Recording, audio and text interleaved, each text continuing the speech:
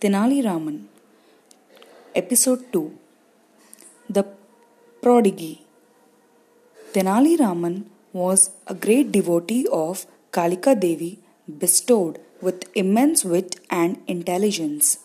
When he was a boy and lived in Tumuluru near Tenali, his neighbor Rajamouli once took him to the house of a well-off landlord named Nagendra Rao. "This boy is Tenali Raman.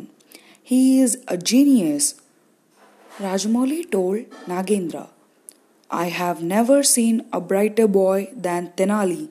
He has an answer for everything." Rajamouli continued to tell Nagendra. Nagendra was an arrogant and snobbish man, full of pride, who thought himself to be the only one intelligent person in this whole empire. He was not at all delighted to hear Tenali's praise from Rajamouli. "He doesn't look like very intelligent," Nagendra said, glancing at Tenali. "In any case, the more intelligent boy is, a more dull and gloomy he becomes a man." "Is that true, sir?" asked Tenali innocently. "Then, sir, as a boy, you must have been even more intelligent than I am." Nagendra stood awestruck and defeated at Tenali's quick and witty reply. Life lessons. The truly greats are generally humble. They know how little they know.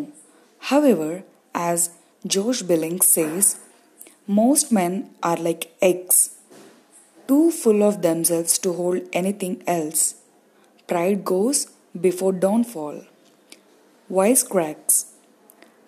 Pride or vanity is the general root of all harm. Pride is at the bottom of all great mistakes which makes men silly. All other passions do occasional good, but whenever pride puts in its work, everything goes wrong. Man can get better only if he guards himself against pride.